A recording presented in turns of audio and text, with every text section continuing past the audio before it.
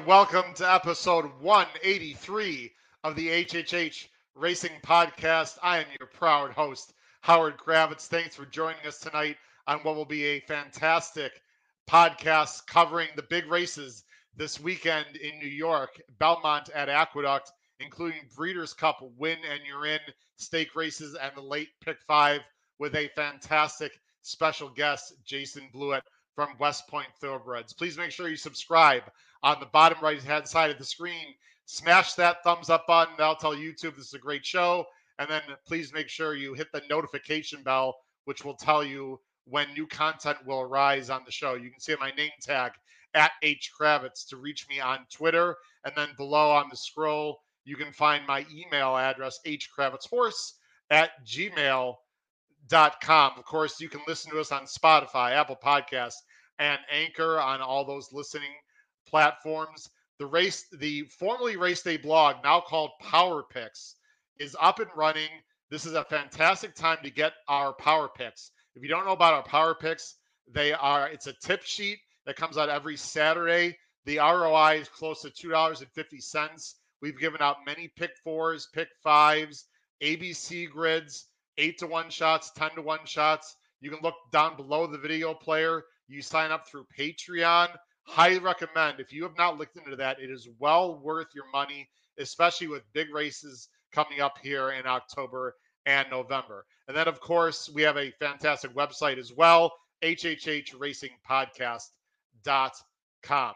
I got a few other exciting things to talk about, but before we do that, I have to have my co-hosts join me for some very exciting news. Let's do that right now. From the Saratoga Special, Mr. Paul Halloran, and from Maryland, Pete Visco. Guys, how are we doing tonight? What's up, Howard and Paul? Long time no see. Absolutely. Guys, got some exciting news I want to talk about. First of all, I want to bring up something on the screen here.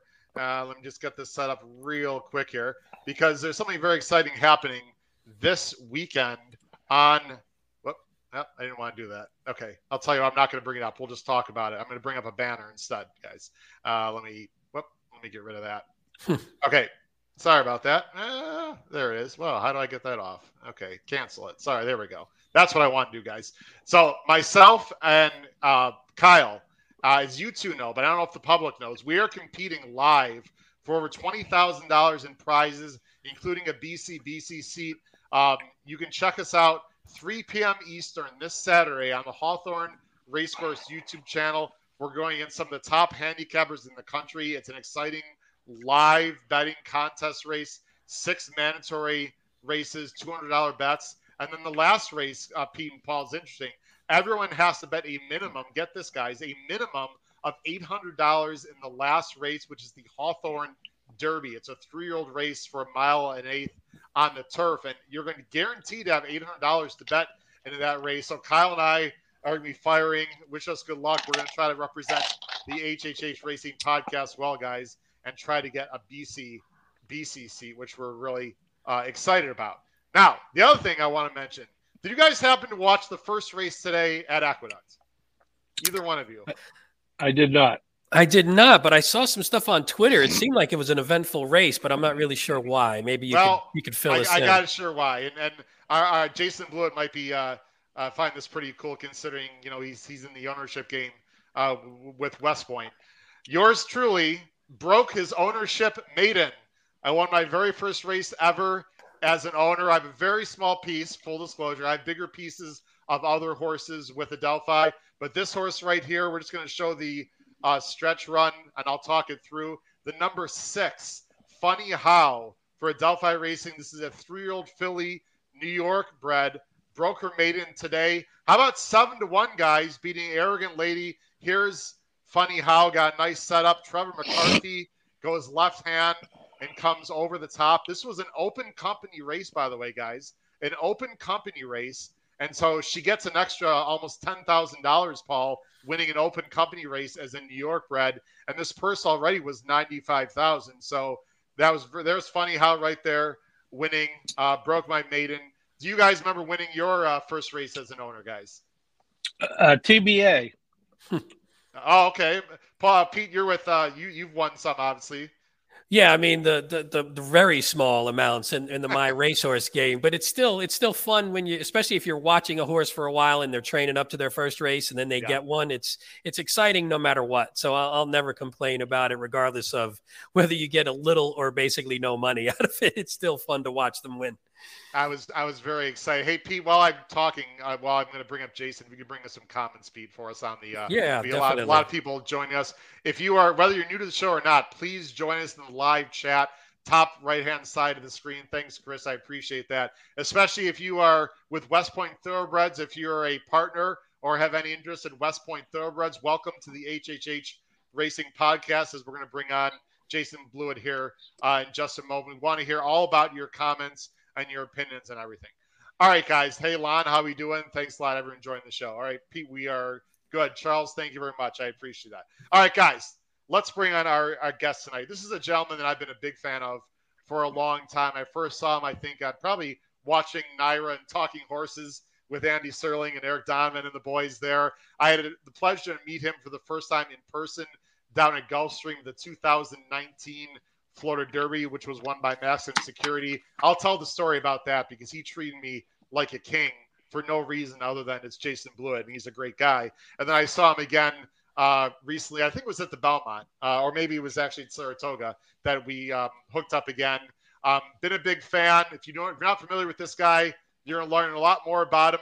He is the partner account representative for West Point Thoroughbreds, coming in from Saratoga, still in Saratoga, the one and only Mr. Jason Blewitt. Jason, how you doing tonight? Everything's good, and congratulations, Howard. I did not know, A, you were on the ownership side of things, and B, because I watched today's first race live, that you're in on that filly. She's got a great name, win, lose, or draw. Naturally, I can't help it. I love Goodfellas. I love The Sopranos. So when I saw her debut, just that name in the program a couple of months back at Belmont in the summertime, just a great name. And yeah, she ran well, had a great trip from that outside post. And to be fair, caught a couple of fillies who were off long layoffs, but that doesn't matter, man. That's a nice purse and New York bred and open company. So great job. Funny how not to be confused with another great name, Nows You Can't Leave, which is a horse that has run in New York. Another great name. Listen, you know this game very well, Jason. You got to get a little lucky. It was a sort of a weaker open company race. We were actually going to wait for a New York bred race, but the race didn't fill, so Ray Handel decided, let's just go for it. It's a small field. She got a great trip, and it all worked out. And listen, New York bred, as you know well, and Paul works for the Saratoga Special, Jason, we get that extra bonus winning an open company. So the New York bred program is tremendous. Huge fan of the New York bred program, being a New York bred myself. But I mean, all through my years at Naira, naturally, and as we've all of us are students of the game and lovers of the game. We've watched that the New York bred program evolve. I mean, even going back to the early 2000s with Funny Side and then Commentator. So, no, a job well done. And it's a program I know as far as West Point Thoroughbreds, we support, and we're always looking. We picked up a couple of very nice New York bred yearlings over the summer here in Saratoga.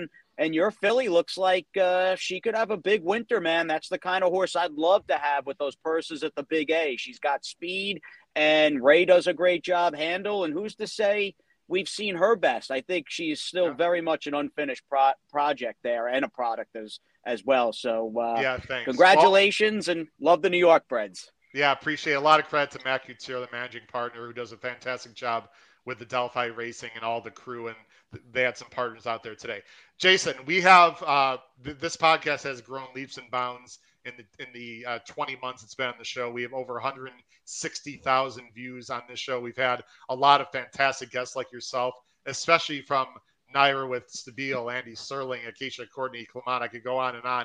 But we do have a lot of younger viewers. And I know you're still a pretty young guy, but there might be some people that are not familiar with your background. So very briefly, we're going to talk about 10 minutes about yourself and about West Point Thoroughbreds. Very briefly, give the short version of how you got into racing and especially your New York connections. Yeah, fair enough.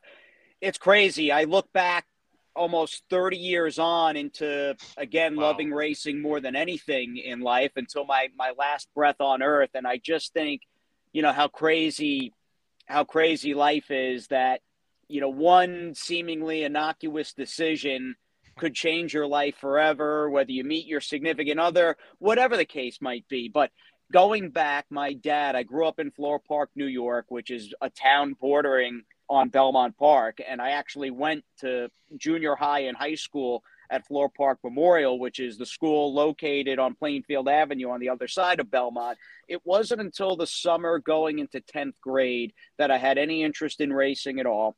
My dad was volunteering for the Floral Park Youth Council. They were sponsoring the Youth Council, a family day at Belmont Park, and summer vacation had just started, and my dad got tickets, and I didn't want to go. And he said, look, Tough, we're spending the day as a family. You, me, your sister, and your mom, you're going. And I can still remember kind of being dragged there. Didn't want to go, but I can really, crystal clear remember walking out onto the apron and just the beauty, the greenery, the expansiveness of Belmont. And that was before I ever saw a single horse. And that day changed my life forever. I wound up writing some local articles for a town newspaper in Floral Park called The Gateway, leading up to the Breeders' Cup at Belmont in 1995. Of course, that was in the midst of the Great Cigar and his winning streak. And that gave me a body of work that I eventually won. It's a shame the organization no longer exists, but I won a scholarship. The New York Turf Riders had a scholarship, $5,000, but most importantly, you got to intern at Saratoga. And I won that scholarship back in 1996, the year I graduated high school. And that summer, prior to starting college, I got to spend pretty much 4 weeks or so, just shy of the whole meet back then, in Saratoga, interning for Naira in the press box. And boom, it's like fast forward. Here we are. That's how I got my foot in the door. And I've just been, again, as you get older, you look back and you just think about the twists and turns of life, the good and the bad, and just the whole thing. And I've always, from winning that scholarship to talking to you guys on this podcast, I've always had people in my corner willing to give me an opportunity. So I've been very blessed and lucky in that regard. And my career was almost 20 years long at Naira. Was hired by the Stronach Group. They relocated me and my then girlfriend, now wife, from Long Island down to Fort Lauderdale. I kind of quarterbacked the Gulfstream Park handicapping feed, the daily feed there for GP for almost 4 years, and then was stolen away by the great Terry Finley and Debbie Finley of West Point. And that brings us kind of up to speed in a very Cliff Notes version of the last 30 years or so. Well, you've been surrounded by some incredible people, and it's all a lot of it because of your hard work, and you deserve all that success. Speaking of Florida, and I should have mentioned this on our Tuesday show, Jason, just on behalf of the HHH Racing Podcast, anyone who hears this, we want to wish everyone a safe recovery. We hope everyone is doing well down in Florida. It was absolutely a horrific hurricane, Jason. I'm sure you've possibly been through them, or you know what that's all about, being down at Gulfstream. This hit the west coast of Florida, I guess Naples and Fort Myers. Jason, I'm sure you have some connections to some people down there. Let's just hope everyone turned out okay, because those hurricanes are nothing to mess with. No, they're not. Irma was the first hurricane. Now, granted, on Long Island growing up, had experienced a couple of them over the years. I mean, Superstorm Sandy really comes to mind back, what was that? I think 2012. But no, I mean, Christina, my wife, and I, our first fall in Florida was when Irma hit. It was stressful. It was scary. But yeah, we're with everybody. Anyone listening in Florida, racing fans in Florida, West Point partners, we're with you and thinking of everybody for sure. Absolutely. Let's get into West Point Thoroughbreds. You already mentioned Terry Finley, who I had a pleasure to just want to introduce myself this summer at Belmont and Saratoga, who's the president and CEO. I've got the website up here, Jason. Very quickly, tell everyone what you do with West Point as I bring up the internet here that you guys have. Talk about what you do with West Point and how you got involved with them in the first place. So I've known Terry Finley. We've been friends a long time, probably close to 20 years. Met Terry years ago at Saratoga. And he's a wonderful, charismatic, really bright guy. So, again, we've been close friends. Tom Bellhouse, who's a colleague of mine and coworker now. Tommy's a local guy in Saratoga. Been friends with him. He's one of the greatest guys you'd ever meet in the course of your life.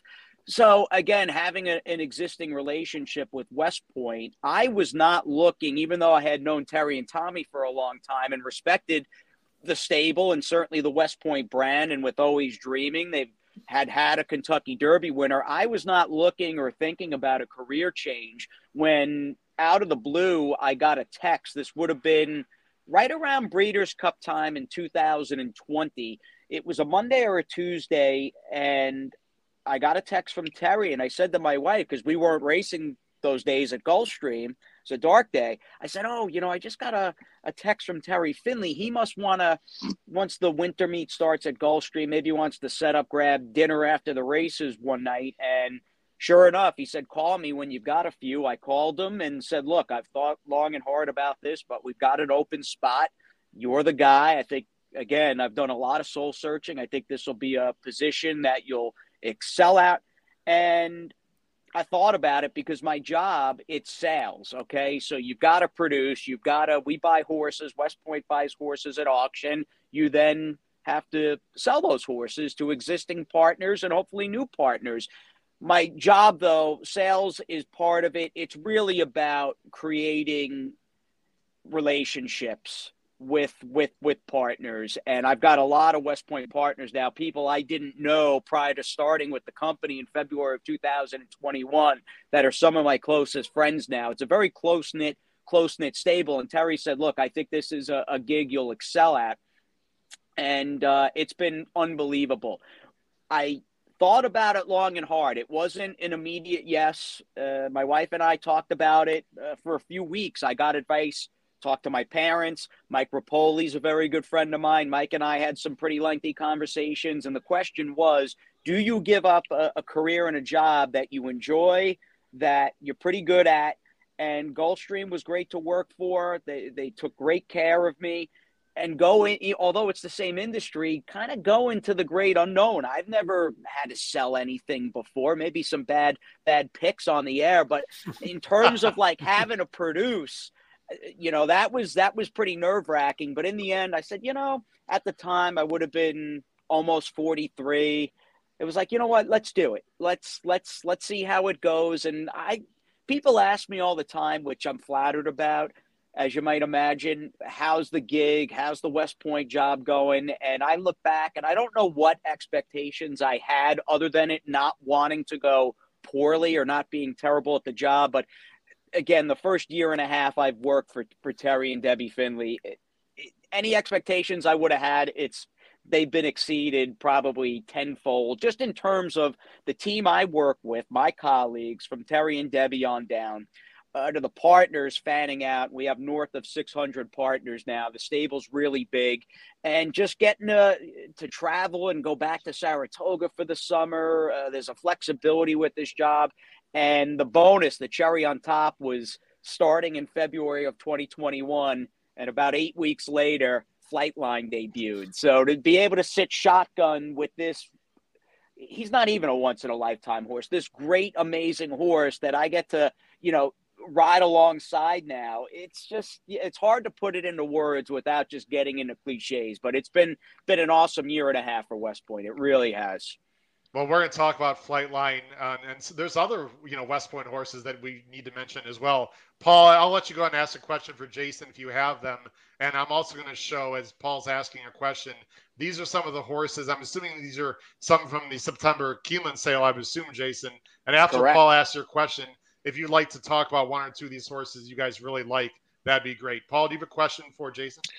Yeah, well, just Jason, I imagine what's enjoyable. And, I see you in the mornings when I'm at Saratoga, and we cross paths at the Oklahoma and the main track. But I would think that I hear what you're saying. I couldn't sell anything to anyone, but it seems like the primary part of your job is relationships. And sometimes that means selling, but it also means, I see you in the paddock and, you're before a race and you're introducing partners to the jockey. And it's really about relationships, right? It is. And I've always been, I don't know where it came from. I've always been somebody that not only was pretty positive, but I've also been someone that has always worn their heart on their sleeve, not only with racing, but really any of my passions in life. It's just the way I am. So it's about the relationships, and you want everybody to have a positive experience, whether you've got a fast horse or maybe a horse that's underachieved a little bit. It's a very tough game and not an inexpensive hobby. So, you need to be like, especially, and it's a long summer in Saratoga, you need to be in a good mood. You need to be up. You got to remember, you may be talking to somebody that this is their summertime trip, something they've been dreaming about for the last 12 months. And, maybe you're a little tired or, again, got beaten a tough photo a few races ago. So it's just about treating people well and with respect. And as a whole, I think West Point does that. And it's been a lot of fun. And it's fun to just interact with people, like hanging out with you guys tonight, people that love the game and love racing. Well, just to piggyback on that, and folks, if you're waiting for our handicapping, we're going to get there in about 5 or 10 minutes here. Again, we're with Jason Blewitt from West Point Thoroughbreds. Let me just piggyback exactly off of what you said, Jason, and tell everyone the first time I met you. Very briefly, I went down to Gulfstream for the first time ever, 2019. I always wanted to meet yourself and Ron Nicoletti, who, of course, does a great job down there. I know you're good friends with him. Ronnie, yep. Ronnie, absolutely. Still there. Still working with another good guy, Brian Nadeau, who's been on this show as well. Anyway, I wait for them to be done in the Prattle. They talk. I introduce myself to Jason. Literally within 2 minutes of our conversation, after I tell him it's my first time at Gulfstream, and there was a grade 3 that was about to happen, and Shug was in there, and Pletcher, and all the big Clement, all the big names. And Jason said, "You want to go into the paddock?" And I'm like, "You're kidding, right?" He's like, "No, go ahead in there." There's no security, which shocked me. He opened the gate. I had no credentials. He's like, "It's all good." Jason, I want to thank you for that. That was the first time I was actually in the paddock before a race. And Shug McGahee, who I love, was like literally 10 feet from me. It was so awesome. That's the kind of relationship building you're talking about. So I appreciate that, Jason. Absolutely. And I appreciate you behaving yourself, okay? And you didn't get kicked by a horse, so that would have been that would have been a disaster. And actually, that weekend, here's a great flashback. I don't know how good your memory is. I gave you a horse that weekend that I loved. It was I can't remember the name of it. It was a long distance race. I gave you Moretti in the mile and a half dirt race that weekend. Went off of 9-2 and won. And after the race, I came back and gave you a little thumbs up. You gave me a thumbs up back. So Moretti won that weekend in 2019. Who's like a long distance dirt horse. You remember that horse, Jason? Of course I do. Sure. Yeah. Absolutely. And that was the last winner you ever gave anybody. Absolutely. Now you must have me confused with Nicoletti. What are you talking about? Anyway, Roddy boy. But no, I remember Moretti and remember meeting you, and glad you had a good time. And you're spot on. This is a rundown of the yearling class that we still have a little availability in. We've sold out many horses, which is wonderful, and want to thank West Point partners again for their support. There is no West Point without our partners.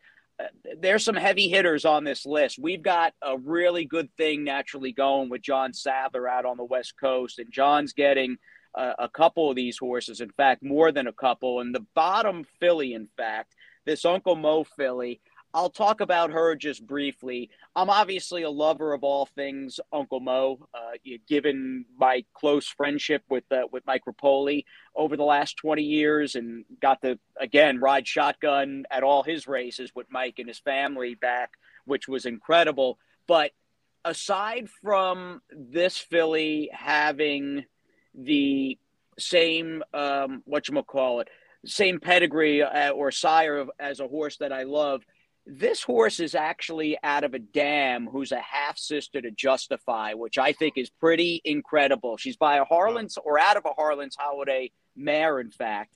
And when you slot in the Uncle Mo, I mean, she is big, she is strong, and she looks powerful as you know what. She'll go out to John Sadler next spring to train.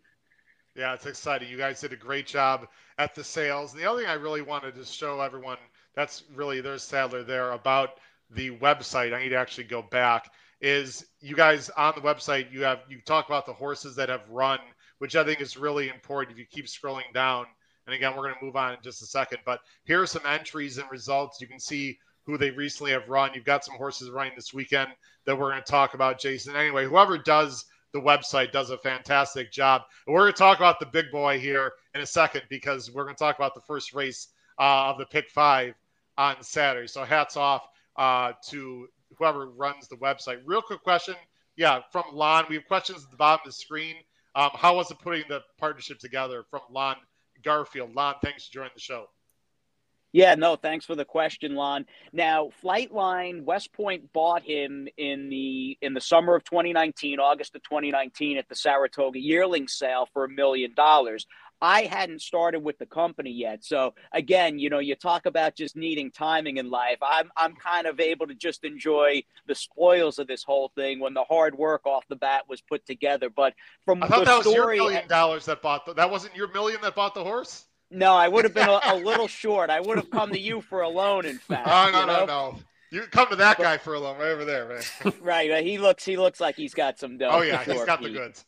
Yeah, but no, from the story, and I've heard it more than once, you might imagine. Terry Finley is all things West Point, but also all things Flightline. So it is funny to hear him talk about this great horse that he literally has waited his entire life to have a horse like this. And the ownership group that came together the night of the sale came so quickly and seamlessly, where Jane Lyons, who bred the horse, stayed in and actually named the horse Flightline. He was named when we bought him, and the name certainly fits.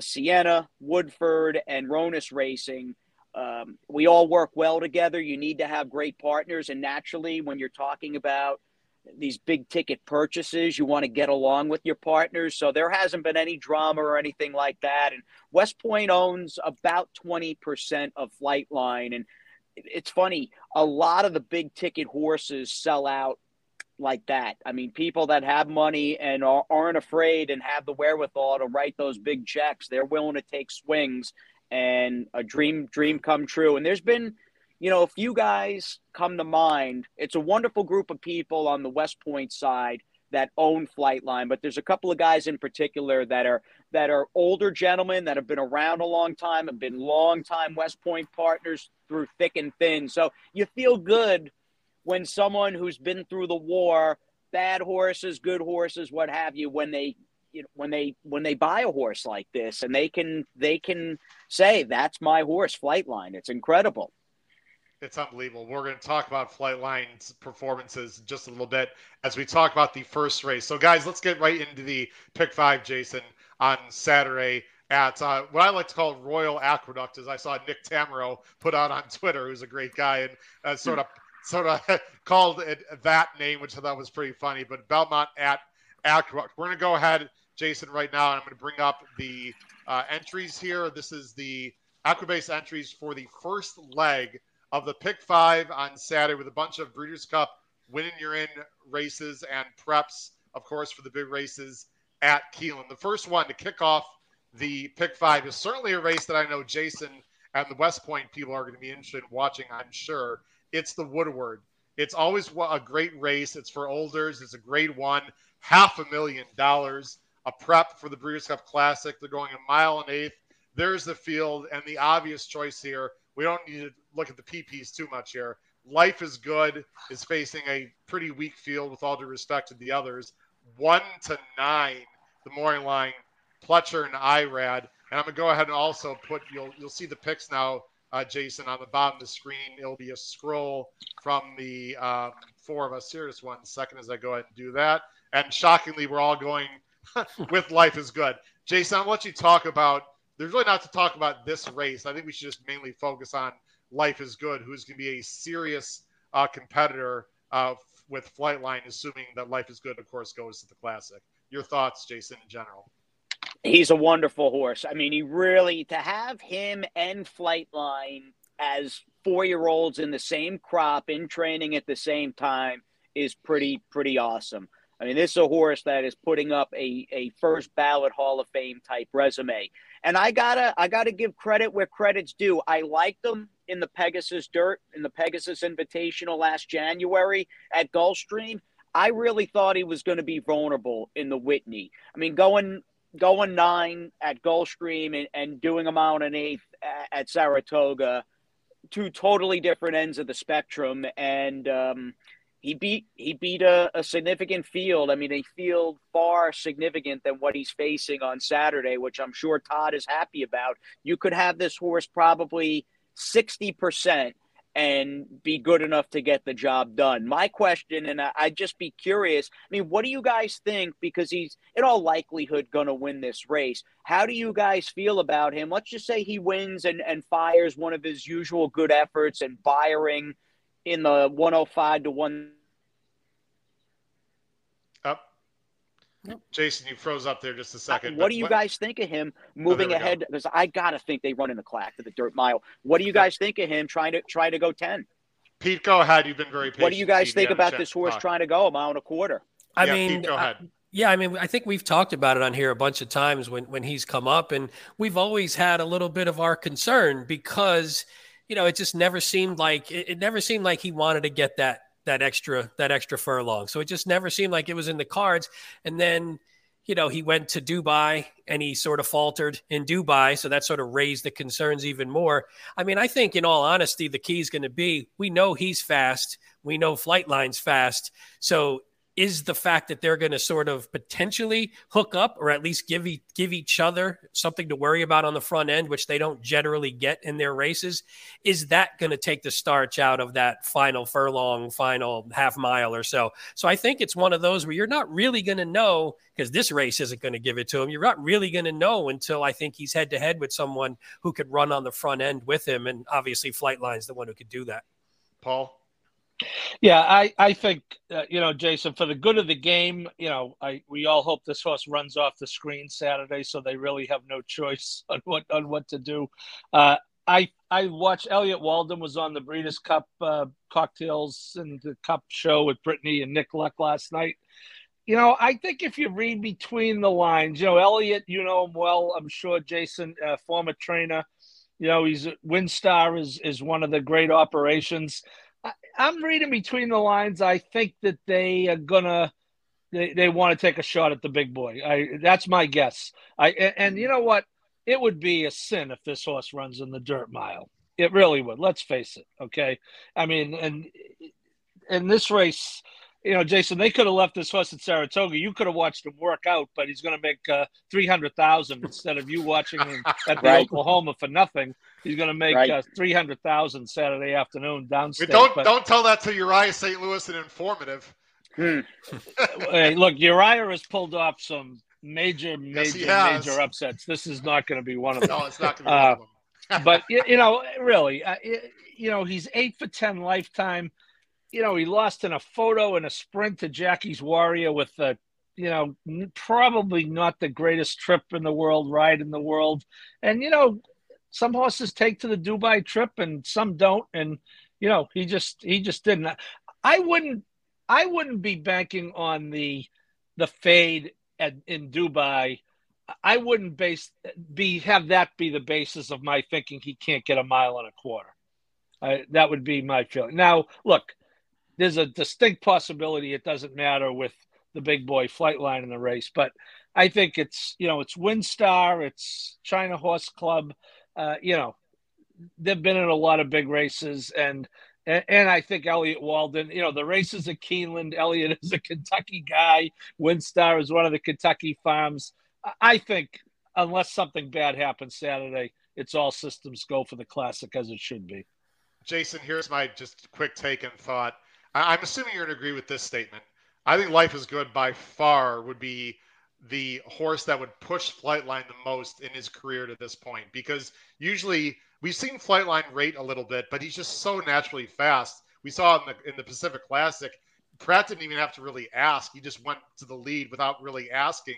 But Life is Good and IRAD, assuming it's IRAD, is not just going to let Flightline just blow by him. So my question to you and the team, I'm not going to ask you what kind of tactics you'd put, but would it be slightly concerning if Life is Good, doesn't allow Flightline to go past, and Flightline really hasn't pushed up to the top of the stretch where he's had to fight ever in his life against this kind of horse?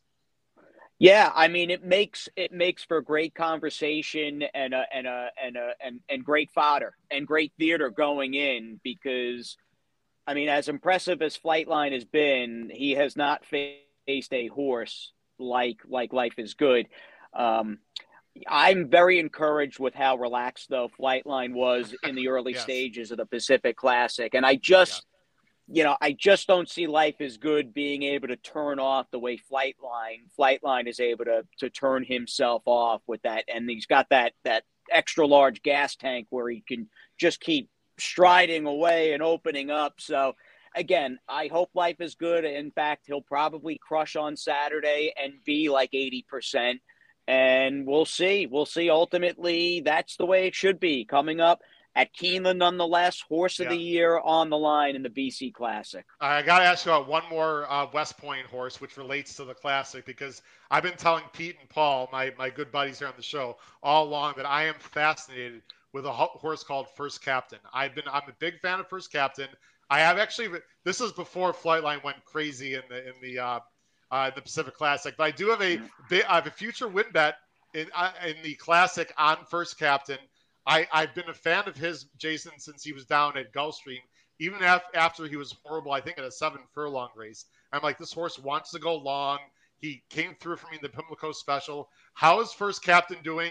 And I'm playing in the BC contest at Keeneland. Jason, how about a nice, let's say, smash $2,000 exacta, West Point over West Point, Flightline, First Captain, exacta, boom, in the Classic. How's First Captain doing? Tell me about him. No, I like the sound of that from your mouth to the racing god's ears. But no, he's doing really well. And the Woodward, in fact, it's not my call. I wanted to run for what it's worth. I mean, just being honest, I thought the Woodward would have been a great spot to run First Captain. The goal with him, the ultimate year-end goal is going to be the Clark. I don't know. Oh. I know, and I bet him too. I was like, dude, I just have to get. He's 70-1 or 75-1.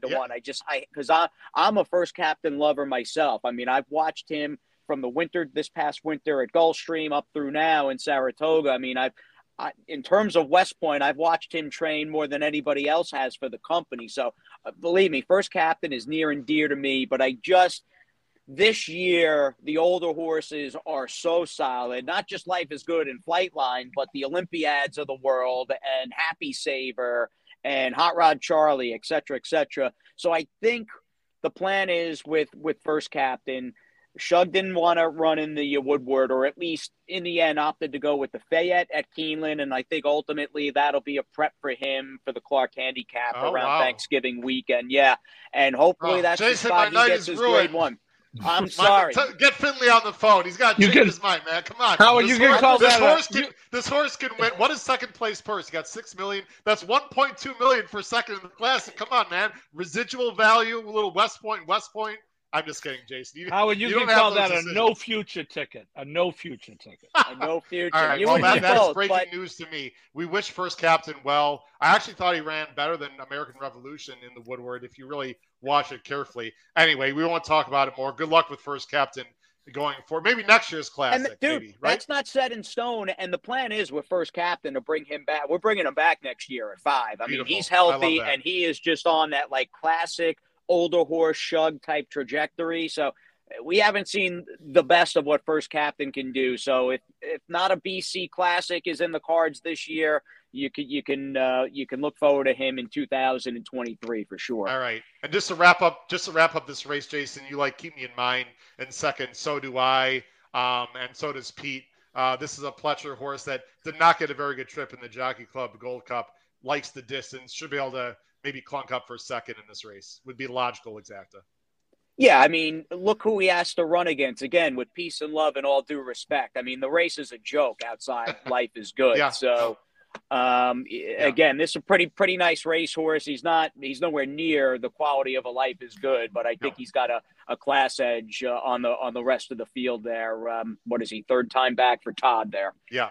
All right, let's go on to the next race, guys. Not much to say there. Race 8 is the Miss Grillo. This is a grade 2 for 2-year-old fillies. They're on the turf, $200,000. You'd think some of these would go to the Breeders' Cup juvenile turf race. The Moorline favorite is the number 6, Be Your Best, for Horatio De Paz and Jose Ortiz. And you can see on the bottom screen, Jason is going to go with the Chad Brown, Flavian Pratt second choice, Free Look. What is he like about this horse, Jason? I liked her maiden win a lot. Now, she had a great trip in that race and tracked a screaming pace. There were a couple of duelers in Free Looks maiden win last time out that just pulled away from the field, and she had a lot go well for her, where the runner-up, in fact, who's returning fairly early, I think it's race 2 on Saturday for Kenny McPeak, Fred something. I can't remember her name. She's kind of got a weird name, but you can watch Chad's horse here just with that quick 3 to 4 wide sweep. The horse in the red, though, that just got stuck down inside, she finishes a good second. And what is that? Freddy's the red. She's coming back in Saturday's second, and I think she'll run well. But just this explosive turn of foot. No one campaigns a horse, especially these young fillies on the grass like Chad. And I like her. I like her to get the job done as she steps up and faces a very worthy foe. I'll let one of you guys take it away with the outside posted horse, who's a perfect 2 for 2 and Be Your Best, and was very professional last time out, I thought, just skimming the rail in the PG Johnson. Yeah, Pete, your thoughts on I'll go ahead and watch the stretch run here of Be Your Best.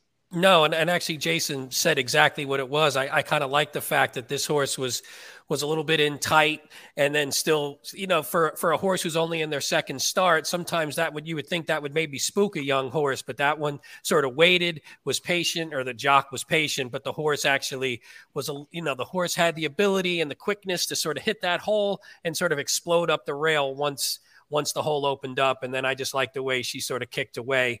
And so she never really got that full momentum that maybe you would get if you had a clearer run, and she still pulls away by whatever it turns out to be, 3 and change. So I just really like that. And then the first race was just as good, beat the Chad Brown horse, but the Chad Brown horse, Free Look, had a much more difficult trip, was way back. So I'm not sure if that's truly indicative of the difference between the two. But I think this is just sort of a toss-up race between those two, and you just land on one. I wound up landing on the 6. Jason, you landed on the 2. So I think it's about a 50-50 shot at this point. Yeah, it feels a little bit of a jump ball perhaps between those two, but there's no doubt about it. That filly on the outside was really good last time out. And then we have the 4, Alluring Angel. I mean, what's the story with her stretching out in distance? Yeah, Paul Jason does not think this is a jump ball. He's going with a little price with Alluring Angel, who is by Fastnet Rock. So what do you like about this horse for Lascano and Jorge Abreu, Paul, who's, I think, it's still an underrated trainer? Yeah, I happen to be there. This horse ran, the 4th was the Thursday or Friday of Whitney week, I believe. As a matter of fact, I think if I go to my desk, I think I'm in this win picture, because I've done a lot with – I have to go get it. I've done a lot with Larry Goichman, who does a lot with New York Breds, and I went down to congratulate him after that race. And I gotta give me 2 seconds, because I think I have the win picture. All right. Well, I'll talk real quick. I actually think the 3 is a little bit interesting, Jason. I'm not going to show the replay, but Pleasant Passage. First of all, Shug does not win a lot first time out, especially going long. No. She ran very well, sort of in between horses. Got a little bit, came up the rail, got the lead, and it looked like someone was going to come over the top of her. But then Pleasant Passage fought back. Again, you got to watch the replay. It was really impressive. And this horse, Jason, galloped out like an absolute train. So I don't know if Pleasant Passage is going to be better maybe as she goes longer and maybe next year. But this is a horse that's 8-1 morning line with IRAD and Shug and only a second-time starter. This 3 Pleasant Passage, guys, is very interesting to me. Paul, I'll let you finish about number 4. Yeah, it was La Chase is the win picture I have. Larry had a great weekend that weekend. But, all right. This horse did come from, the numbers are a little lighter than the other 2 horses you folks had talked about. But he did come from way behind.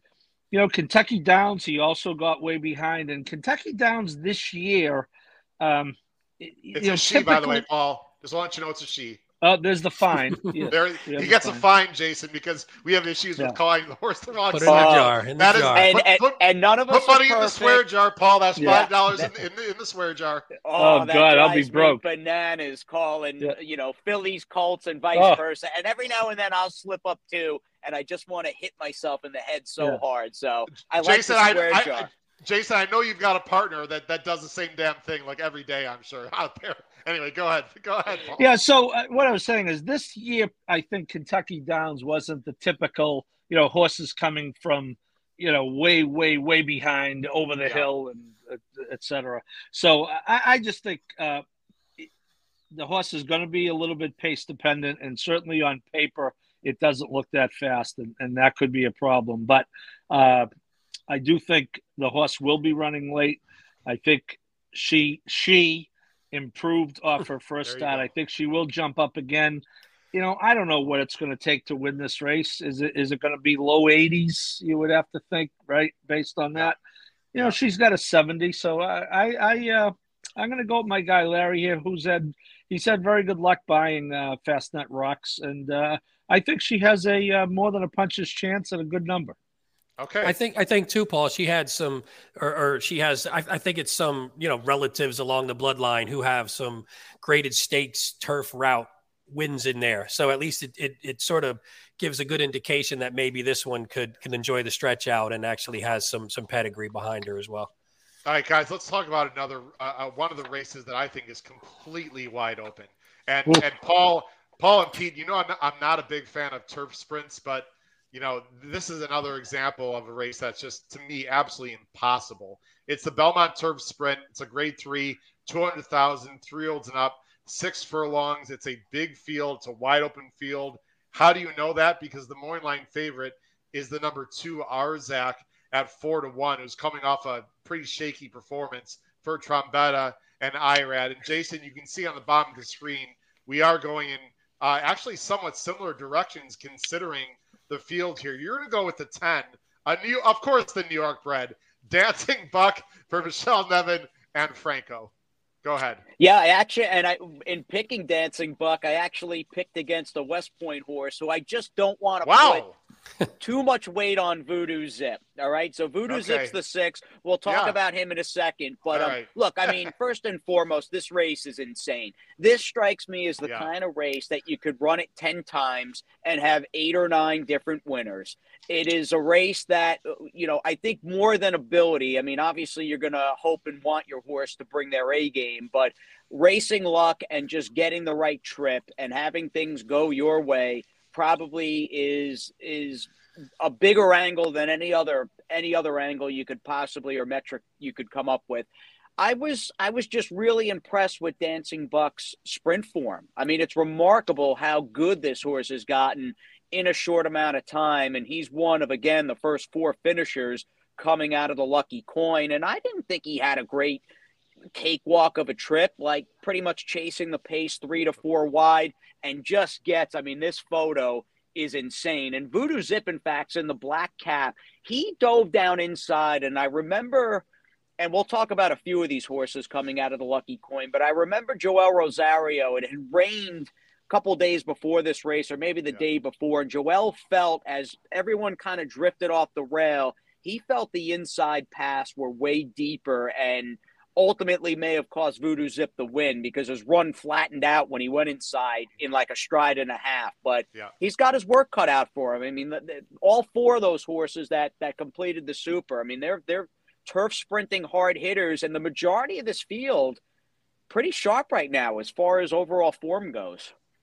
Well, you mentioned Voodoo Zip, and you know what? That takes some guts, Jason, to go against your West Point boy. But that's what we love about you, because you're an honest guy. You're going to keep it straight to people. You're not going to BS people and tell something that they shouldn't be hearing.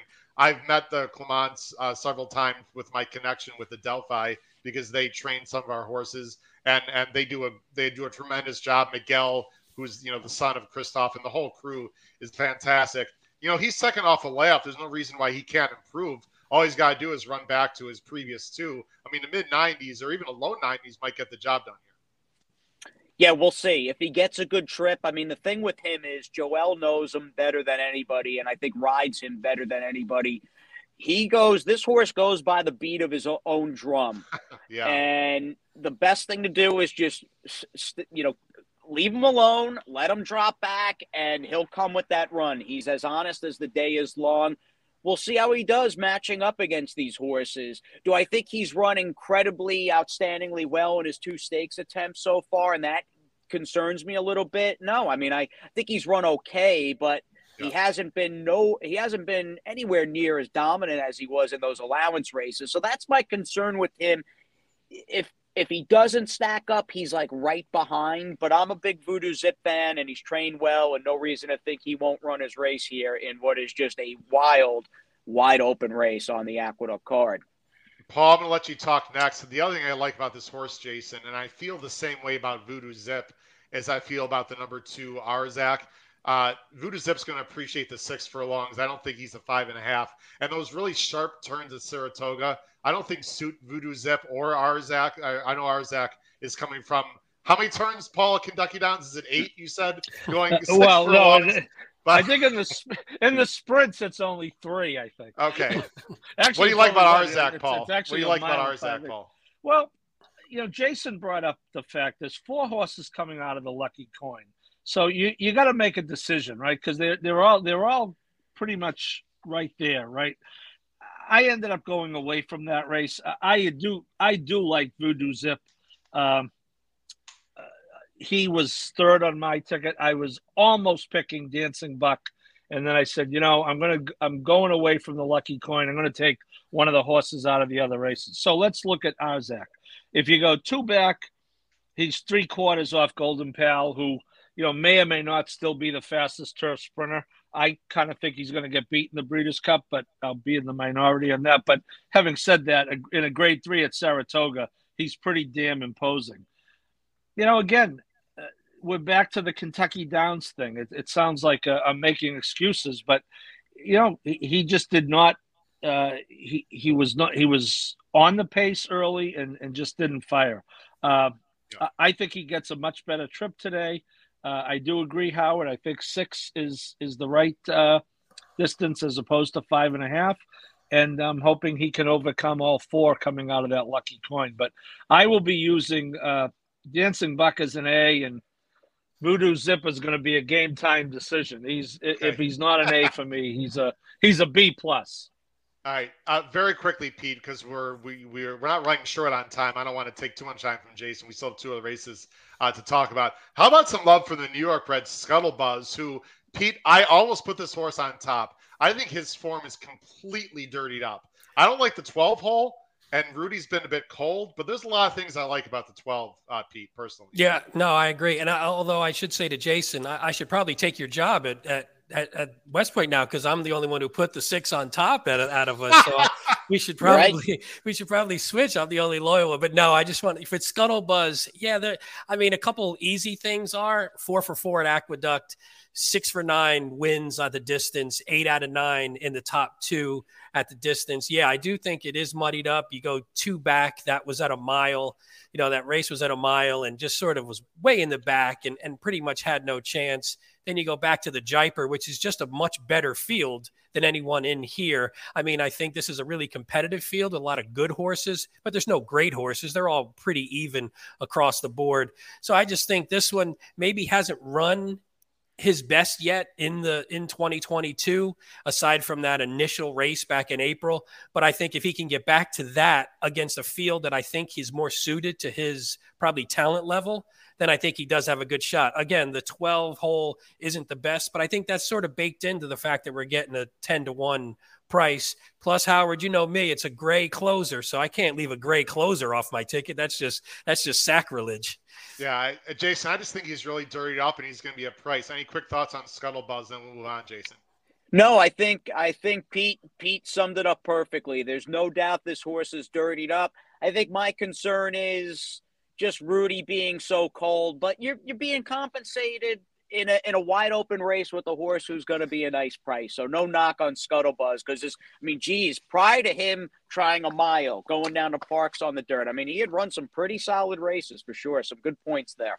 Well, I was about 9 deep when I first went through this race, so it's not like I had him as strong as anybody. I see, by the way, Howard, Kyle's in the chat. This is another one of the Smoke and Jay invitationals. So our contributor, Kyle Roscoe, to the podcast, Jason, he's got a piece of Smoke and Jay who is all over the past races of a lot of these horses. So we always give him a shout out when we're looking at the turf sprints. All right, guys, here's another win in you're in. This is one of my favorite races of the year, to be very honest. It's just It's a fantastic race. It's babies stretching out to a mile. It's the Champagne. It's, of course, a grade 1. It is a qualifier winner in for the Breeders' Cup. $500,000 for these 2-year-olds. It's a small field this year. It's a field of 6, with the Moorline favorite being a horse that just broke his maiden, really impressively verifying for Cox and Rosario. Jason, you're going to stick to your guns here and go with a horse that was disappointing last time, but I think you believe that Asmussen and Jose Ortiz are going to get this horse in the right position and run a big race. Gulfport for those connections. Getting in the right position, I think, is a good phrasing or even segue into why I picked him. And it's not a super strong selection or pick on my part, because the race came up, as you guys can attest to, very difficult. In the end, though, I was just like, I think he's going to get a good trip from out there. There's so much speed down inside, and Jose should be able to just stalk out there. And maybe this horse didn't, although in terms of a figure on Bayer anyway, it was his second fastest race ever. Maybe this horse didn't like the sloppy track, just the way he was getting out right above the quarter pole and the hopeful. The outside post won me over with a horse that I would like to see just settle a little bit, stalk, and then try to just grind everybody down. I think he'll like going a mile of this colt by Uncle Mo. I'll take Gulfport, but a very difficult Champagne. It's a really hard race. Jason, there's other speed in this race, and first of all, I would never bet Gulfport 2-1. I don't know how you feel about that, but there's a lot of other speed in this race. We still don't know if Gulfport can really sit and finish. I mean, he did stalk and win in his maiden, and then he finished second at the Saratoga Special, but there's a part of me feels like there's going to be a lot of speed in this race. And even though he's got an outside post, Jason, he still is going to have to pass a bunch of horses potentially, unless you think Asmussen's just going to tell Jose to send at all costs and just wire the field. What would you tell Jose to do if you own Gulfport here? I would say just let him settle from out there. Just get him into a good groove, and wherever you are. I mean, he's naturally fast. He's not going to be closing from 5th or 6th, but just let him get into a nice rhythm, and that post can afford him the opportunity to just do it from the outside. And maybe he's a horse that'll prefer not having to be, although he's naturally quick, really scrubbed on, and he can just settle. And we'll see how he does against Verifying, who obviously cost a lot and was tipped out on Travers Day and ran like a good thing at 3-5. And I'll turn it over to you guys. I know Brad Cox likes this horse a lot, but this horse was also a little immature going into this first race at the spot. Go ahead, Paul, because you were probably assuming, I don't know if you were there for that, Paul, but. Yeah, I was here, and, again, it's no surprise when a top trainer, you could see him veering in there, unleashes what they think is a really good horse on Travers Day. You'll see the stretch here. He's going to ease away, but this is not right reminding anyone of Favorite Trick as a 2-year-old. But I'd be honest with you. I picked this horse third because there's only 6, but I don't really want much part of this horse on the win end in this race, to be very honest with you. He could be really good, but he's going to beat me. I went with the 1. My New York bred bias is coming through, but I got to tell you, I thought his Sanford was not too bad. Now, we don't know how good Mo Strike is or isn't, but this horse put up an 80 last time, and Gulfport, who's going to be the favorite, put up an 86. So he's right there. This horse sat a half a length off a 21-1 pace last time. So even though he wasn't on the lead, he was third. He was only a half length. They were flying in that race. And, he went by. Look, it was a state-bred stakes race, an ungraded race. I get it. But if you just visually watch, he went by pretty easily. Of course, he's a brother of Firenze Fire, who they took a similar tack with. They went to the Derby with Firenze Fire, and that they've had this race on the schedule. They were gonna, if the Funny Side didn't fill, they had nominated to the Hopeful, so they were ready to run in the Hopeful on closing day. So they're not afraid to take a shot.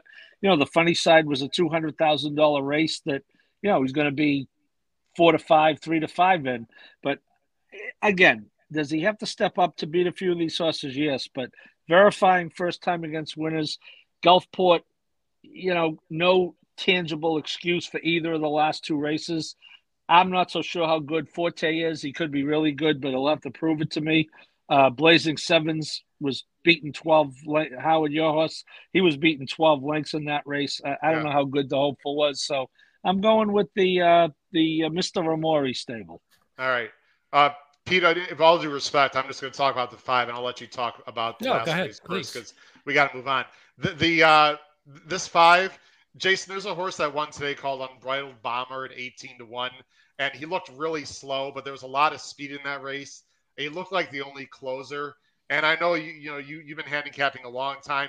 Sometimes these kind of like slower horses get the job done because of the setup. I don't know how good Blazing Sevens is, but he seems to be one of the few horses in here, Jason, that could sit off and finish. And like you mentioned about Gulfport, maybe he just didn't handle the slop. I mean, these are babies. This is Chad Brown and Flavian at a price in a grade 1. I mean, I'll be happy to take a price on Blazing Sevens. And if he doesn't run well, okay. He's by good magic out of a Warriors Reward mare. Any quick thoughts on Blazing Sevens, Jason? We'll get to the last race. No, I think it's a good point just in terms of distance, also pace scenario in what will likely be a searing pace combined with all of these horses having to go what'll be, I would have to imagine, is a pretty demanding one-turn mile. Sometimes you get a little chaos there, and maybe just being in the right place at the right time for Blazing Sevens will help them out there. We'll see. I'm curious, Pete. I know we got to get on to the last. What's your 2 cents on Gulfport there? Yeah, I thought I really liked the first 2. The last 2, I mean, like I guess in the last one, I think you sort of referred to it where sort of blew the turn a little bit and sort of lost some momentum there. Didn't like that. I don't know if that was green. I don't know if that was the slop. And then 2 back was sort of checked and didn't have the best trip, but also didn't, like Howard said, didn't finish well. The one thing I don't like is that he's on his 4th jockey now. So you sort of like when a jockey gets to know the horse a little bit. And like you were saying, I'd like this horse to relax maybe and maybe sit off and let the race flow dictate. But maybe because no one ever rides this horse twice in a row since the first 2, that doesn't get a chance to happen because they're not really as familiar with how this horse runs or how it wants to run. So that's a concern. But I just like I don't know. I think this is one where I'm hoping that I think this horse has a lot more in him than he showed in his last 2. And I'm hoping if he gets the right trip and he gets the right ride, then and he sort of settles some of that greenness, then that'll come out here. And I'd like to get that. Let's get that price to float up a little bit over 2-1 would be nice too. Yeah. 3-1, 3-1ish feels. I'll take that. 3.5. Yeah. On Gulfport, you are not getting. You guys, come on, Jason. Have you been to the potting glass before you came on the air, Jason? Come on. No, I'm stone cold sober. So who's going to be favored? Is Gulfport favored or is it the Justify for Cox? Who goes off the favorite here? I would think the 3. I think verifying it's going to be close. Yeah, maybe because people love the ones and he's 1 for 1, but I think it's going to be close. So what is verifying? 8-5 and Gulfport 2-1. Right.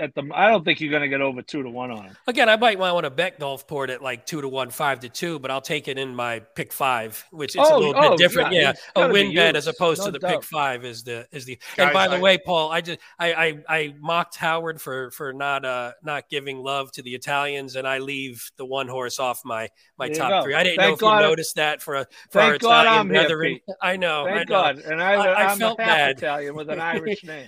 I felt bad, but I have to do what I got to do sometimes. By the way, that is completely false, Jason. I have no idea where they're talking. I love the Italians. I have no idea where that came from. I think I'll just answer your question, Jason. I think verifying is going to get really bad hard. I think it's going to be like 6-5. It's Cox. It's Rosario. He just won big. He's got great works. People are down on Gulfport. I think verifying is 6-5. I'm not saying he should be. I'm not saying he's going to win. I just think he's 6-5. And the last thing I'll say on Blazing Sevens, don't you think Chad would pick a different spot if he wasn't confident with this horse? I mean, Chad's not the kind of guy that wants to embarrass himself. I think he knows this horse has talent, Jason, and he knows it's a small field. I don't think he's just like taking a shot. I think he really likes this horse and he's just tossing out the slop effort. So Anyway, that's my 2 cents on Blazing Sevens there. Let's go to the last race, guys, which is really difficult. Just take about 2 minutes, Jason, and then we'll talk about your pick 5 and let you go for the night. We appreciate you being on the show. The last race is really tough, I thought. It's an allowance race, 6 furlongs, New York breds, fillies, 3-year-olds and up, $85,000 the purse on the dirt. The favorite is the number 3, Can't Hurry Love for Clement and Franco. And Jason and myself and Paul are all going with the 8, Rebo's Valentine, for the aforementioned Ray Handel and Dylan Davis. Go ahead, Jason. Well, we started the show with Ray Handel and a win with Funny How, and here's to Ray winning the nightcap on Saturday on Woodward Day at the Big A with Rebo's Valentine. This is a pretty hungry group, even for the level with this state bred A other than. And I found it a race where I didn't love anybody, but that said, I thought it was tough to get cute with some of the bigger priced horses. And off that, it's a simple case of me going, okay, this filly comparable to what she's facing has some ability. She's well posted. And what won me over in the end was just her second off the layoff. I'm just hoping she takes a step forward and just found the right spot. This is a pretty, even for the New York bred restricted condition, this is a pretty soft field. And there's a lot of speed in this race. I mean, this is a cluster. And I Can't Hurry Love, I suppose, will be the favorite. And she's also second off the layoff for Clement. Jason, this is like a pure one-number horse. I mean, she could explode to a mid-80s, or she could finish in 6. I mean, I have no idea what this horse is going to do, to be very honest.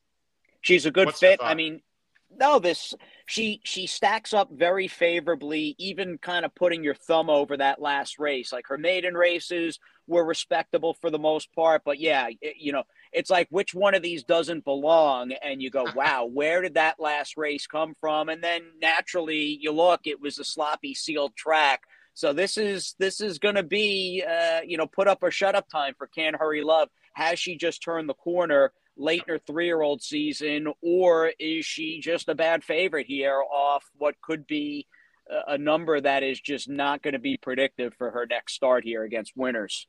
I agree. Pete, real quick, talk about the 7. I'll talk about the 5, and then we'll get Jason's pick 5 and wrap up his portion of the show. What do you like about the 7, Pete? I didn't love any horses here, but if I look at the 7, the one thing I did like, since she's moved to the Lucas barn, she hasn't been as good. But the one thing I did like is those were at 5.5 and 4.5 at the 6 furlong. Still actually ran a pretty good race. Yeah, so it wasn't really. So it was a little short, maybe a little too short for her. But then if you look back when Wayne Potts was training her and she was at Aqueduct, she's firing mid 80 buyers or upper 70s, 80, 85 buyers. That towers over the rest of them in this field. So if this horse can get back to that. I mean, 1 for 10 at the distance, 3 for 14 lifetime isn't exactly screaming confidence, but I do like the 5 out of 7 in the money at Aqueduct. So maybe just has an affinity for this track, and getting back on this track is going to bring back that prior form, and getting that horse at 6-1 in a field that I think is crazy wide open. I'll take it every time. Pete, you're almost forcing me to make an inappropriate Wayne Potts comment, but I'm not gonna go there, and I'm not gonna ask Jason to go there either. I'm not even gonna go. I know what you mean, but yes, all right. We'll leave it alone. I'm sure those figs were because of Aqueduct. I'm sure. Yeah, I know. Well, maybe he could ship. Maybe he could ship some over. Maybe he could ship some over. We could. Maybe it's just waiting in her stall. I'll take it. It could be accidentally in the stall. Scratch Wayne Potts off as a guest on this. All right. Anyway, guys, quickly, Captain's Daughter is exactly the situation in the last race with Blazing Sevens, Jason. This is a horse in general I would hate. 1 for 16, looks blah. But you know what? Has got one of the better late time form U.S. pace figs. There's a lot of speed in this race. There's horses like Can't Hurry Love, Jason, that if they don't get the lead, who knows what's going to happen. I'm not saying Captain's Daughter can win, guys, but this is a fascinating horse for me underneath, at least, to fill out your exactas, your tries, your supers. Number 5. And I love turnbacks, Jason, also. So in a race that's completely wide open, I do like the 8. I'm throwing in the 5 in for a second. Jason, let's quickly look at your pick 5, and then we'll let you go here. We talk a lot about ticket construction. I'll let you take as much time as you want because we've already gone over We're good with our time, but I always feel bad when we take up your time. Let me take this off the screen here. Sorry about that. There we go. Talk as much as you want about your pick 5. Let me read it, Jason, because we do have a listening platform. People can't see this if they listen to it later. Jason's pick 5 is 1 with 2-6, with 1-2-6, 10-11, with 1-3-6, excuse me, with 2-3-8. I mean, the obvious single with Life is Good. I mean, I want people to play the pick 5, but maybe just play a pick 4. I mean, we always talk pick 5s on the show, but it almost seems silly to play a pick 5 on Saturday. Yeah, but it'll be interesting. I always feel like even if you have like a monster chalk, and I get this is like on the end of the spectrum as far as like big chalks go and horses that are going to pay 210 with Life is Good, maybe you get a few extra bucks for playing the pick 5. I didn't have any sort of earth-shattering sort of opinions regarding just putting a ticket together. It was a little, what does Matthew say here? Gulfport's Thoroughbred figures tower over this field, but these are 2-year-olds and lightly raced horses can really improve. Yeah, no, well said there, Matt. Look, I singled Life is Good. I took the 2 chalks, Chad's horse and the Paz filly and the Miss Grillo. I wanted a lot of coverage in the Belmont Aqueduct Turf Sprint. I went bananas there. I'm 3 deep in the second to last leg. The one race that concerns me about this, I might be a little, if the Clement horse is a bit of a phone, he can't hurry love in the last race. The Ray Handle horse doesn't move forward like 3 of us expect. Brooklyn Heights for the home. I was looking and I'm like, you know what? I this is a barn. I don't know if you could ever catch in your wildest dreams, like be like, yeah, I cashed a ticket on a Uriah St. Louis trained horse. But, you know, looking at the fact she's a New York bred, she's been running against opens at parks. Her figures are okay.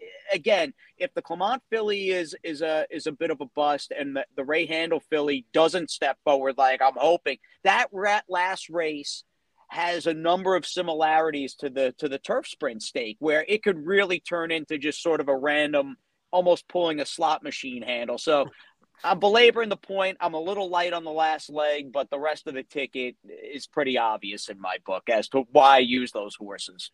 If Informative and Brooklyn Heights win in this pick 5, we're talking 5-digit score. It's got to be. Jason Blewitt, we really appreciate you being on the show, man. You were awesome. You're a great guy. We wish you great success with West Point Thoroughbreds and your family and everyone else. Anything else you'd like to, let me take your banner off here. Anything else you'd like to say to the partners or the bettors or anyone listening about Saturday at Aqueduct or just anything in general? Well, I will be. In fact, tomorrow morning I am getting on the road. We have got Parnack running in classic colors on the Friday card at the Big A. Both of them have trained well. If I had to pick of the two, I like Parnack a little bit better than Classic Colors. I think this French-bred Parnack, we bought her right around Christmas time privately. She was among, and depending upon who you talk to, was Germany's top-rated 2-year-old filly last year on the grass. We bought her. We've had some minor hiccups along the way, but her race in the Travers Day finale was excellent with a difficult trip. I'm going to be really bummed that Parnack does not run the best race of her life in the States. And that Army Mule firster we have on Saturday, Mount Up, had trained, I think, from the vibe I was getting from Todd and Todd Pletcher and Byron Hughes, his Belmont assistant, throughout August. His last 2 works from the gate, though, much improved. And I think Mount Up will give a good account of himself on Saturday. An Army Mule won today, I think, for Pletcher, if I recall. And I singled Parnack, by the way, that day. And I like that horse. She got a rough trip. Anyway, I don't want to get into it. She's a good filly, man. Battle of Normandy on Sunday. Real quick about this horse, which is a Breeders' Cup winning urine, I believe, the Pilgrim. Yes, a big field. And again, I say this lovingly. There's a lot of horses on paper that are a little tough to make in my mind. So I'm hoping he just gets a good trip. But he's another one. And you guys are obviously hardcore handicappers and students of the game. Go back and look at his race in the With Anticipation. He was very unlucky not to win, but he's trained great for Shug. And look, you got to beat Chad's horse in that race. But between Parnack and Battle of Normandy, if neither one of them runs well. I'm going to be driving back up the Taconic Sunday night with my head spinning. But we're emptying out the barn this weekend at Aqueduct, and it was a pleasure joining you guys here and everybody listening on the podcast. And just long live horse racing. I want the game to thrive. We want safe racing. I want the game to be on firm ground where everybody is happy and everybody's got a fighting chance. We agree. You'll be at the Breeders' Cup, correct, Jason?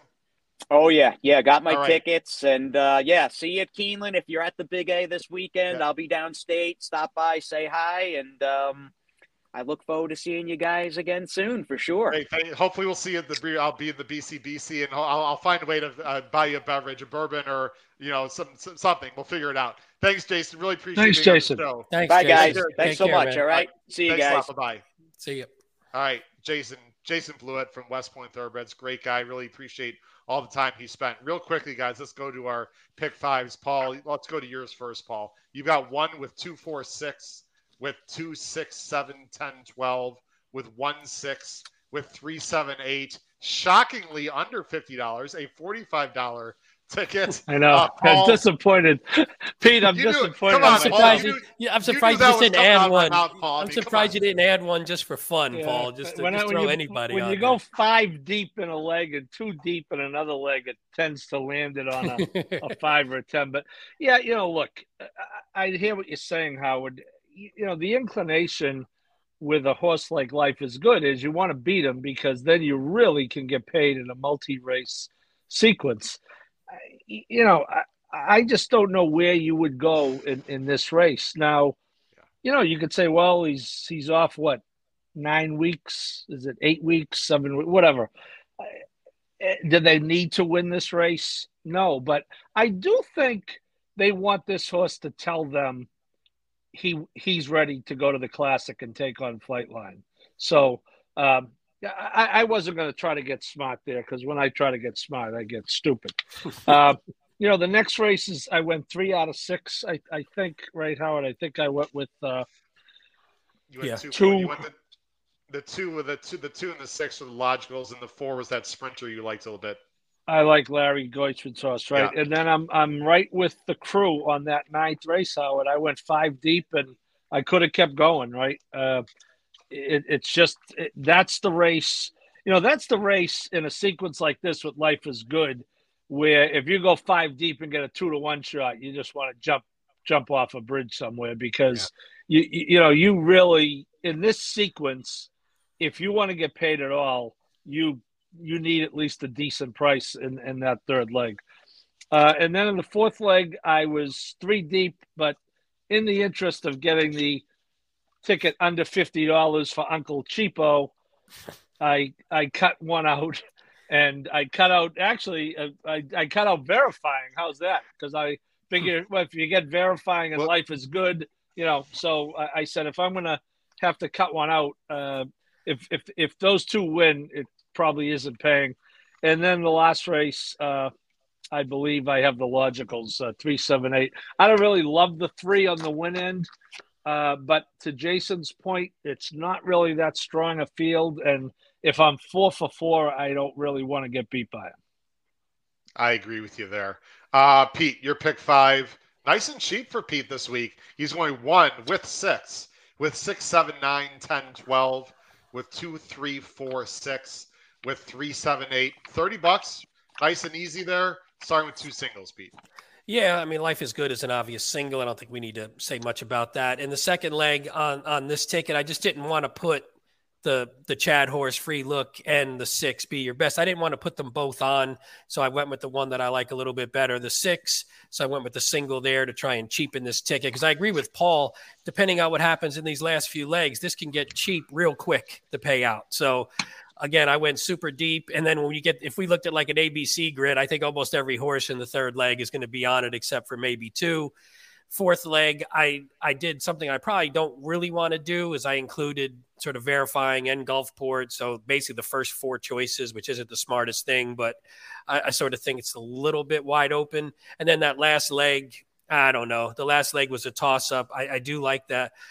I don't know. I like the 3, 7, and 8 best, but that's with almost no confidence at all. I wouldn't have minded going a little bit deeper there. If I wanted to bump this ticket up, it would probably be to add a couple more in that last leg. Yeah. Here's my pick 5. Is Howard singing Life is Good, or is he going to try to get stupid in that race? Let's see. No, come on, guys. Yeah. Seriously. My pick 5 is going to be 1 with 2, 6, with 2, 6, 7, 10, 11, 12, with 3, 5, with 3, 5, 6, 8.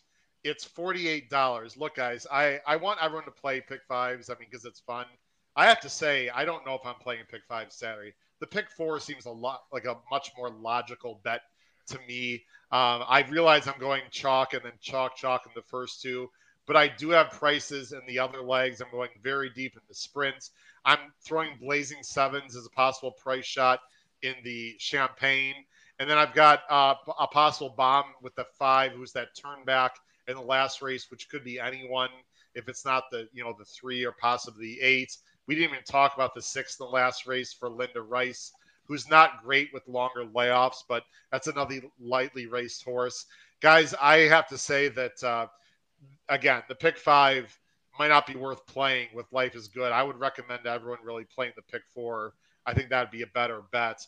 And, of course, you have to figure out how many favorites you want to use. I think Pete and Paul laid it out very well. But you know what, guys? How many times have we been this through before to finish out the show, Paul and Pete and myself? We've been doing this a long time. Every time, well, it's going to be chalky. It's going to be chalky. It ends up paying huge. And I'm not saying Life is Good is going to lose, Paul, but maybe something goofy happens in the second race. Maybe you get a bomb in the last race. I mean, even with Life is Good winning, which is basically a glorified pick 4, it still could pay. Well, and that's why in an ABC format, which I think we all play, you can't play your all A ticket for 50 cents with a Life is Good in there, because you could get back 78 cents. So, I think you got to, if you're going to be right elsewhere, Penn State Scott. Hey, look it. I've never been afraid of peer pressure, Penn State Scott. So yeah, will that be the last time for Flightline? That's a big question. We don't know. Well, it's funny, Howard. I mentioned listening to Elliot Walden on the Breeders' Cup Cocktails at the Cup show yesterday, and they asked him obviously about keeping really good horses like that in training, right? Because that's the decision. Because the stud deals are kept.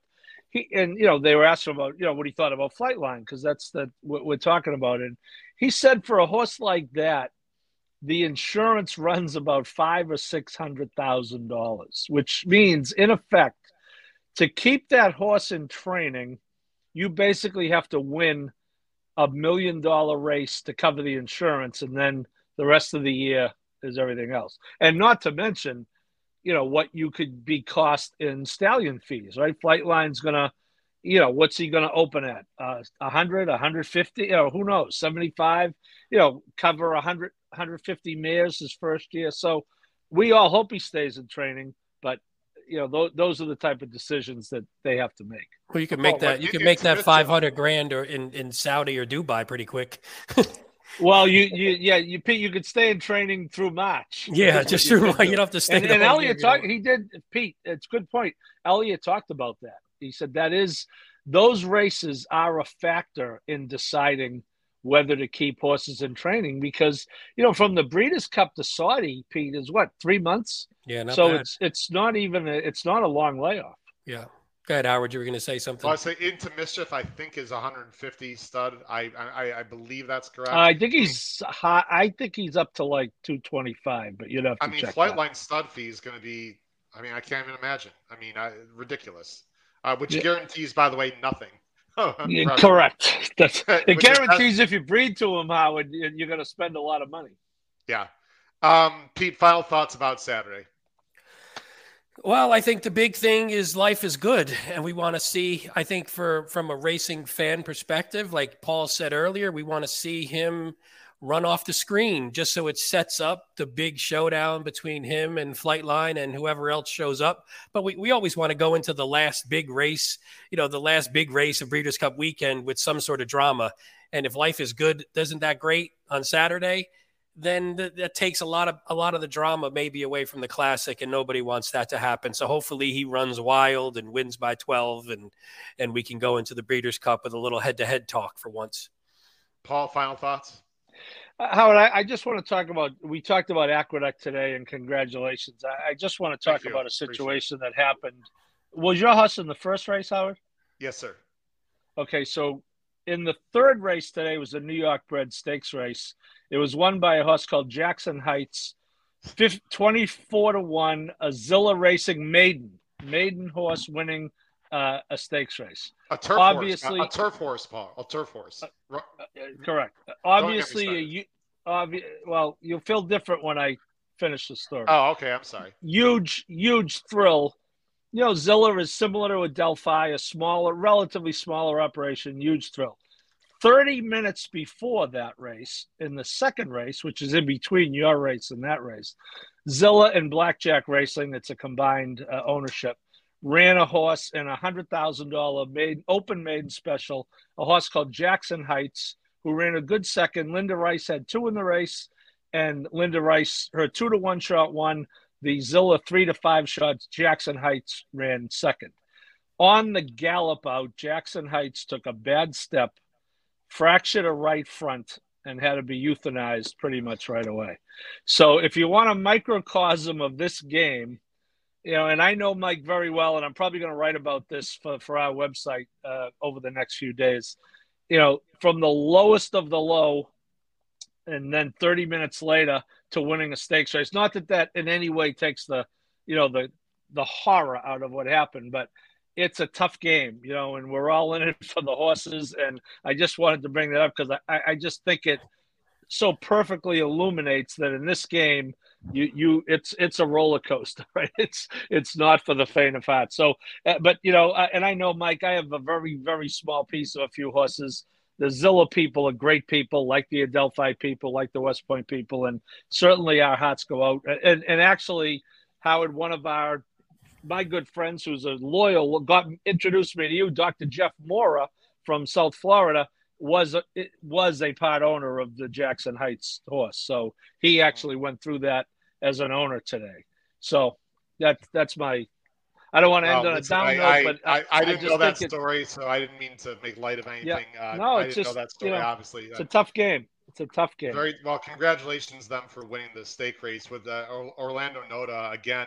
Just, you know, is able to train a horse and surprise. He ran huge. That horse ran huge for a 24. I mean, he knocks me out of the pick 5, and on the turn, I'm like, this horse can win. I mean, it was unbelievable. Howard, you know my son. How do you not put the Jackson in there? Wait, you didn't even put your own son. What are you talking about? I didn't play the sequence. I could tell you, I don't know if my dad is watching right now, but Dad, you better have had that $50 horse, and don't give me some crap about, hey, I saw it, but then I forgot to put it in. That's always his excuse.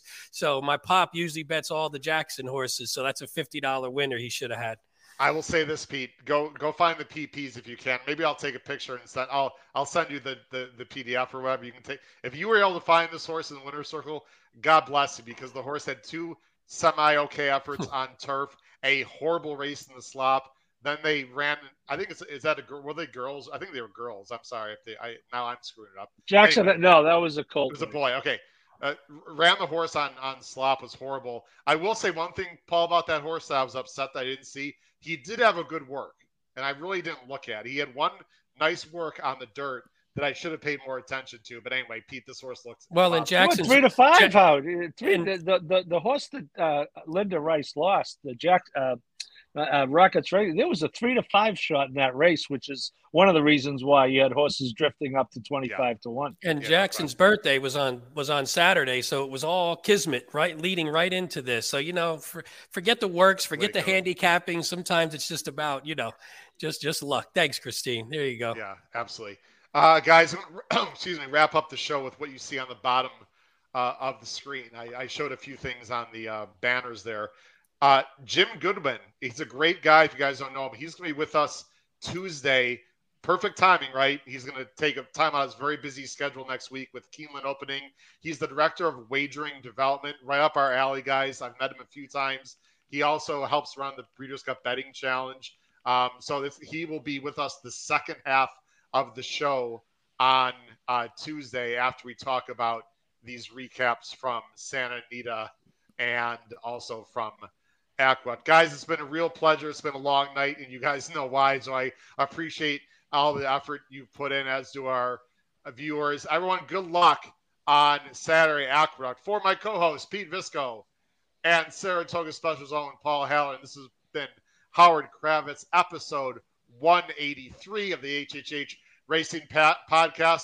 Check myself out and Kyle Roscoe this Saturday on the Hawthorne YouTube channel, starting at 3 p.m. Eastern, as we try to tackle the best handicappers in the country and win ourselves a seat, the Breeders' Cup Betting Challenge. Take care, everyone. Have a great night. Bye-bye.